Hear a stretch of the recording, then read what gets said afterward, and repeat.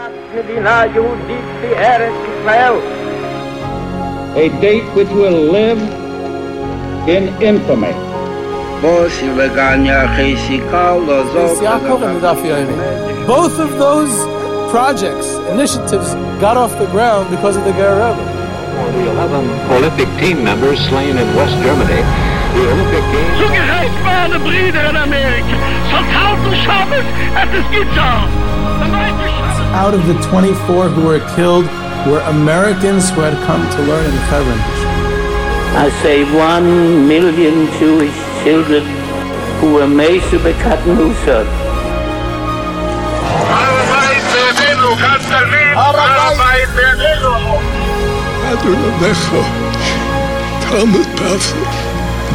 Whoever heard such beautiful words? It is never too little, it is never too late, and it is never enough. Jewish History Soundbites, bringing alive the world of our glorious past. Here is our host, live from Jerusalem, Jewish historian and tour guide, Yehuda Geberer.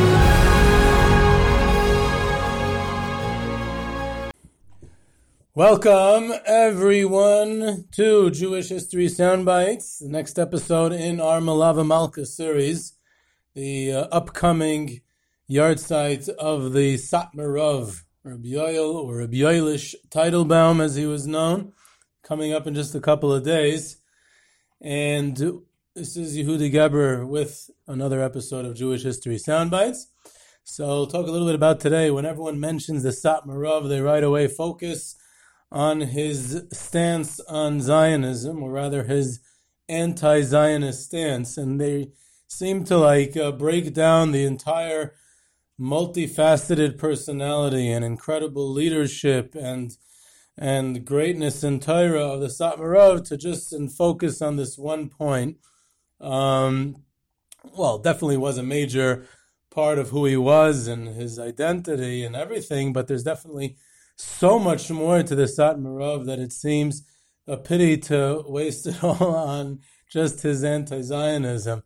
He really was a father to his people, and there's a beautiful story that I heard many, many years ago that I was unsuccessful in verifying if it's 100% true. So I can't say I have it completely sourced, this story.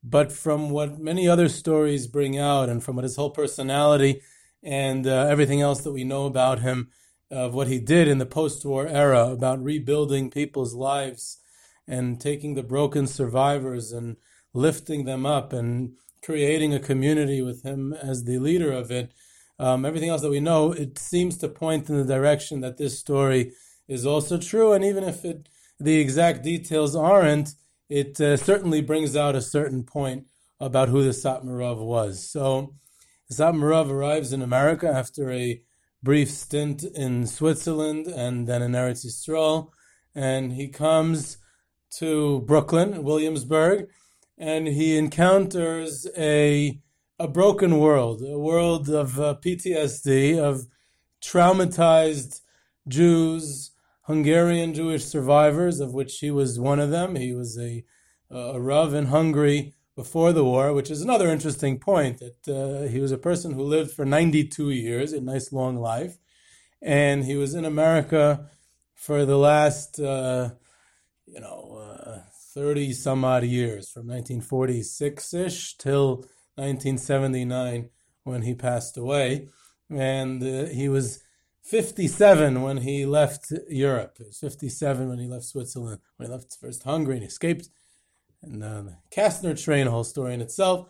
But he lived in overwhelming majority of his life, he lived in Europe. And for some reason, that whole part of his life is somewhat ignored and disappeared. He was a Rav in a bunch of different Hungarian cities. There was an area of Transylvania, of the Carpathian Mountains, and an area that changed hands from Czechoslovakia to Hungary to Romania to today. Most of them are in the Ukraine-Romania area, and he got his name as Satmar Rav from a town that was in Romania in the interwar period, Actually, it's the town of Satu Mary, and in English that would translate as Saint Mary.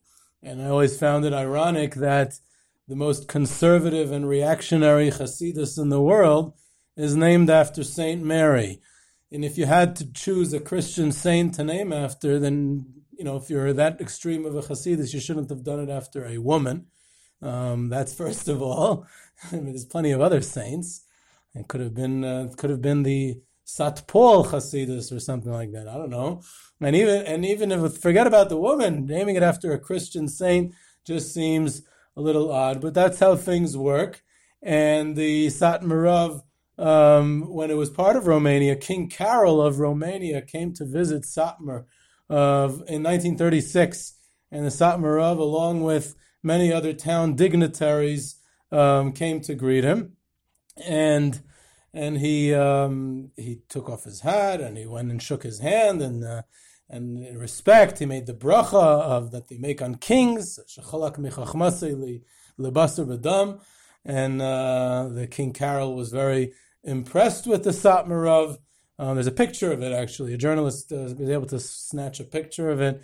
But getting back to the story that I wanted to say about, I keep on getting sidetracked, about the Satmarav after the war. He arrives in America, and there's a broken generation, and he literally encountered people who had given up on life, who they were the lone survivors of their families, and he was simply schlepping people off, Hungarian Jews, survivors of Auschwitz, schlepping them off park benches in Williamsburg and other neighborhoods, and getting them married, getting them a job, and putting them back to life. He literally dragged people and forced them to go on living. It was amazing work. That many people are known for building great yeshivas or being great politicians or any other leadership like that. He went down to the trenches. He went down to the simple people, and he created a community of workers, just from a social point of view. What he did was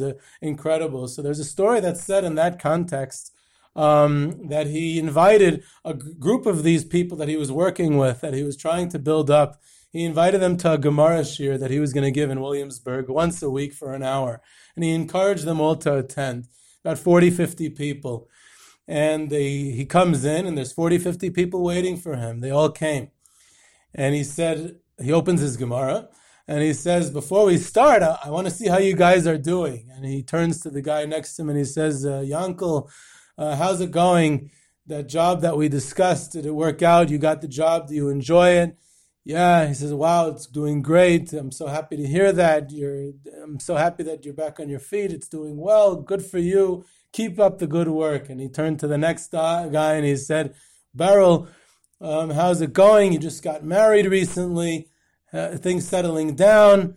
How's it going? You look good. I'm happy to see you. And he gives him a few good warm words, and he moves to the third guy and he says, how's it? You just moved into that new apartment on Rodney Street in Williamsburg. How's it going? Did you get furniture? It seems like you're doing okay. You're more settled. I'm so happy to see you. And he goes around the entire room.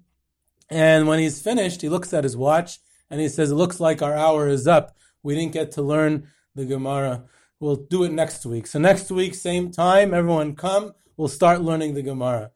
And the next week comes, and everyone's waiting for him. They come with their Gemaras, and he opens his Gemara, and he says, look, before I start the shir with the Gemara, I want to see how everyone's doing. And he turns to the guy next to him, and again, he says, how you doing? How's it going?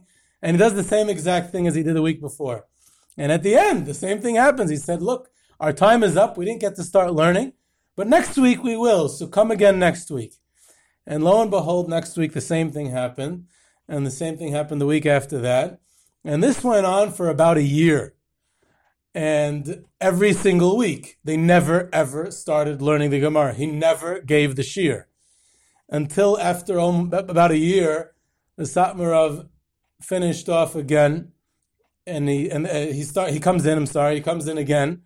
And he opens his Gemara, and he turns to the group that had every single week had come again and again and again to start the shir, and he never did because he was going around seeing how everyone's doing week after week.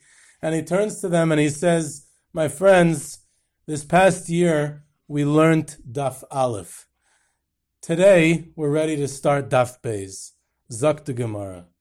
And that is a story about the Satmar Rav. He saw a need. He saw people in need. He saw people who were troubled, who were lonely, who were devastated by the war and what had happened. And they needed someone. And he became that someone for them. He became that father to them. Because listen, if the way the story that I heard it is true, then think about it. It's not just what the Satmar Rav did, is that these people came back week after week. We would think these people are a little crazy. I would drop out of a shir that the rabbi never got to, not that I'm such a big masmid, but I have better things to do than to hear about everyone's tzaras every week and hear the rabbi give them a pat on the back. I can find other things to do. So I wouldn't come back the next week. And these people came back week after week, presumably, and I'm not a big psychologist, but presumably because they needed it and they wanted it. And this gave them a connection. And he provided that for them and he built them up. And this is what he was set out to do.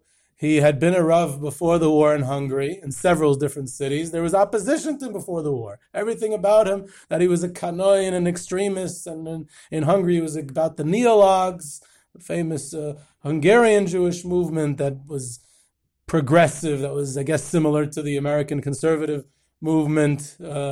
He was opposed to them. He was opposed to the Zionists back in Hungary. Everything about his personality existed then. And there was opposition to him then also. And when he tried to become the Rav, there was opposition. And they had the votes in the Kehila. And should they vote him in? Should they not vote him? And they tried applying to the courts and to the Beis Din. And it was a whole war. It was a whole good, nice battle. And then they claimed his Hasidim of rigging the vote. Okay? So there you go. The voting and the succession and the rigging the voting, and not much has changed all these years. There already was accusations back then. And he served in 3 roles when it died down and he finally was able to become the Rav there. Satmar and Arshiva and Kuli and other towns. He had 3 roles. He was a Rosh Yeshiva, one of the largest yeshivas in Hungary, over 300 Bachrim, which in Hungary was very large. Most yeshivas in Hungary were in the tens. He was the Rav of the town. He was a big paisik, a huge Talmud Chacham, probably a genius. And he was a Rebbe. He was a Hasidic Rebbe who ran a court, who ran a chutzner. And here he comes after the war to a world that has been destroyed, and he rebuilds everything from scratch. He was very, very adamant about every one of his Hasidim, and he was connected. And he was building up. The first thing you do is need to find a job. You have to work. You can't just sit around doing nothing. And Koil wasn't an option in his books either. There was a famous interaction that he had with the Chazoin Ish before he left Eretz Yisrael. He was in Eretz Yisrael for about 1.5 years. He lived in the Beis Yisrael neighborhood by his daughter and son-in-law, who she died childless a few years later. He died without any descendants. All 3 of his daughters died without having children in his lifetime. And he lived in Beis Yisrael right down the block from where Mir Yeshiva is today. And he met the Chazoin Ish. And he said to the Chazoin Ish that the Rambam says that if no one allows you to serve Hashem properly, then you have to run away to the Midbar, to the desert, because no one's going to let you serve Hashem. So here we have these Tziyonim, and they're not letting us serve Hashem properly. We have to run out to the Midbar. So the Chazoin Ish said to him, you're right, we should run to the Midbar. The yeshivas will be our midbar, and we'll stay in the yeshivas our whole life. And that became the clarion call of the Chazoin Ish, and the whole koilel system, to a certain extent, can be blamed on the Chazoin Ish in Eretz Yisrael, and it started there. That was where it began and continued, and there's a lot of factors that obviously went involved, and I'm not going to get into that topic now. It's really a topic in itself. But what I want to point out is the response that the Satmar Rav said. The Satmar Rav said, the yeshivas cannot be the midbar because not everyone's built for that, to go to yeshiva and to remain in yeshiva. That's not going to work. And you need to go out into the midbar, to a desolate area, and build a community that's cut off from everywhere else in the world. And what's amazing is that in 1946, this conversation is taking place, and the Chazon Ish's vision of everyone attending yeshiva to a certain extent was carried out. for better or for worse. It was carried out in Eretz Yisrael.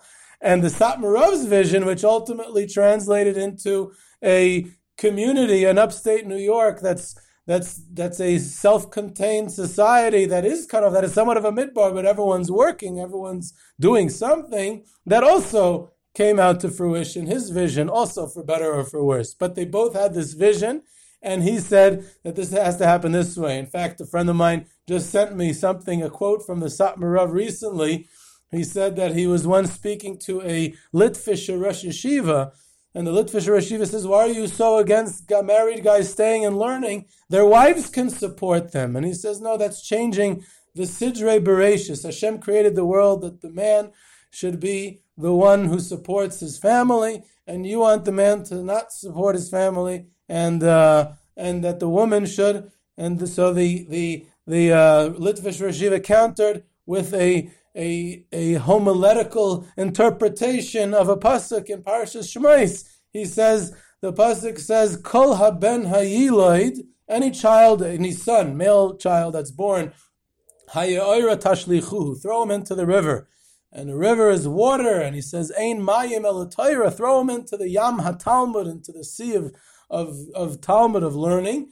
So how are they going to make parnasa? V'chol habas, Techayun, all the girls, the females, the women, they'll make the Techayun, they'll bring the Chayim, the Parnasa. So the Satmar Rav turns to him and he says, why don't you look at the beginning of the Pasuk? Whose advice was this? Who's the one talking? It's Parai. This is what Parai thinks to do, to have it done this way. But that's not the way we do things. Everyone has to go out and make a living and work hard. And there are boundaries. He said in America, this Western and open society, he's worried about assimilation. We have to create boundaries. He insists that his Hasidim wear shtreimels even in America, which is at the time unheard of. And what people usually overlook was that not only was it unheard of in America at the time, but in Hungary, back when he was the Rav, it also wasn't so common. And when he was the Rav in Hungary, almost no Hasidim wore shtreimels. There were Hasidim in Poland who wore shtreimels, but also not everyone. There were Spadiks also in Poland, Galicia that wore shtreimels. But in Hungary, most Hasidim did not wear shtreimel. They also didn't speak Yiddish. Most of them spoke Hungarian. The Satmar Rav once used to vacation in Florida during the winter, and Rabbi Beryl Wine was the Rav in Florida, so he told me several stories of him and the Satmar Rav. He got pretty close with him during those winters in Florida. The Satmar Rav used to use his shul. He used to use his mikveh before the Satmar Rav came down to Florida. So people were saying this young rabbi who just came down from Chicago is building a mikveh. Who is he to build a mikveh? He knows Ilchas mikveh b'chlal. What does this Rabbi Wine know about building a mikveh? That's what people were saying. Then the Satmar Rav comes down. He spoke to Rabbi Wine. He says, good kosher mikveh. I'm going to use it every day. And not a single person ever said a word about the mikveh after that. So one time the Satmar Rav told Rabbi Wine that he knows that his Hasidim think that Hungarian is a holy language, because some Hasidim told him that they don't buy food from a certain store in Williamsburg because the owner doesn't know Hungarian, so it's probably not that kosher. He even told him that his whole idea, this is how much the Satmar Rav was concerned for the welfare, for the physical welfare, for building up these survivors. Listen to this. This is beautiful. He told everyone that he started the whole Satmar Kashrus, which is the best hechsher, and it's much better than the other lower hechsherim. The Satmar Rav told him that he didn't start it for any chumrah reasons. He didn't start it because he had certain chumras and he was stricter with his standards. That wasn't why he started his Kashrus organization. He started a Kashrus organization to be able to. He was trying to think of ways to create more jobs for his Hasidim. And he said, we'll start a kashrus, and this will create jobs, this will create employment. It gives people employment. That's where he was holding. That's what it was all about. He started a newspaper called Der Yid that espoused his views, mainly about Zionism, his anti-Zionism. He was very makpid in that newspaper that when they write the words Medinat Yisrael or Medinas Yisrael, and that's definitely how they would have said it, they should put the word Medina in quotation marks. And just to give you an idea of how extreme he was in his views, is that one time the editor forgot to put it in quotation marks, and someone showed the Satmar Rav the newspaper before Shachris. And the Satmar Rav said, call the editor over, who was davening in the same minyan. It was a small little Haimish Chasidus then, everyone davened together in one shul in Williamsburg. And how much it grew since then. And he said to him, in the meantime, the Satmar Rav started putting on his tefillin. And the editor comes over, the Satmar Rav now he has his tefillin on. And the culprit, the editor, Satmar Rav starts telling him, you when you write this, my newspaper, you have to write it with my views. And I told you to put the word Medinas, in quotation marks, because he doesn't recognize the state. So it's in quotation marks, that it's not really a Medina. That's what he held. And you didn't put it in quotation marks. And then he adds, just to show you how severe I take this is the first time in my life I've ever spoken wearing tefillin, wearing Rashi's tefillin, he said. Tefillin Rabbeinu Tam, you're allowed to talk, apparently. So that's how extreme he took it. But interestingly enough, on the flip side, he used to visit Eretz Yisrael quite often, and he considered himself the spiritual head of the Eidah HaCharedis. And one of his visits to Eretz Yisrael, there was a municipal election, an Iriyah election. Now, according to his whole world philosophy of the Shalosh Shvuos, the three oaths that you're not allowed to make aliyah and mas, and the whole story in itself, what his philosophy was, but that whole thing was pertinent on the national level.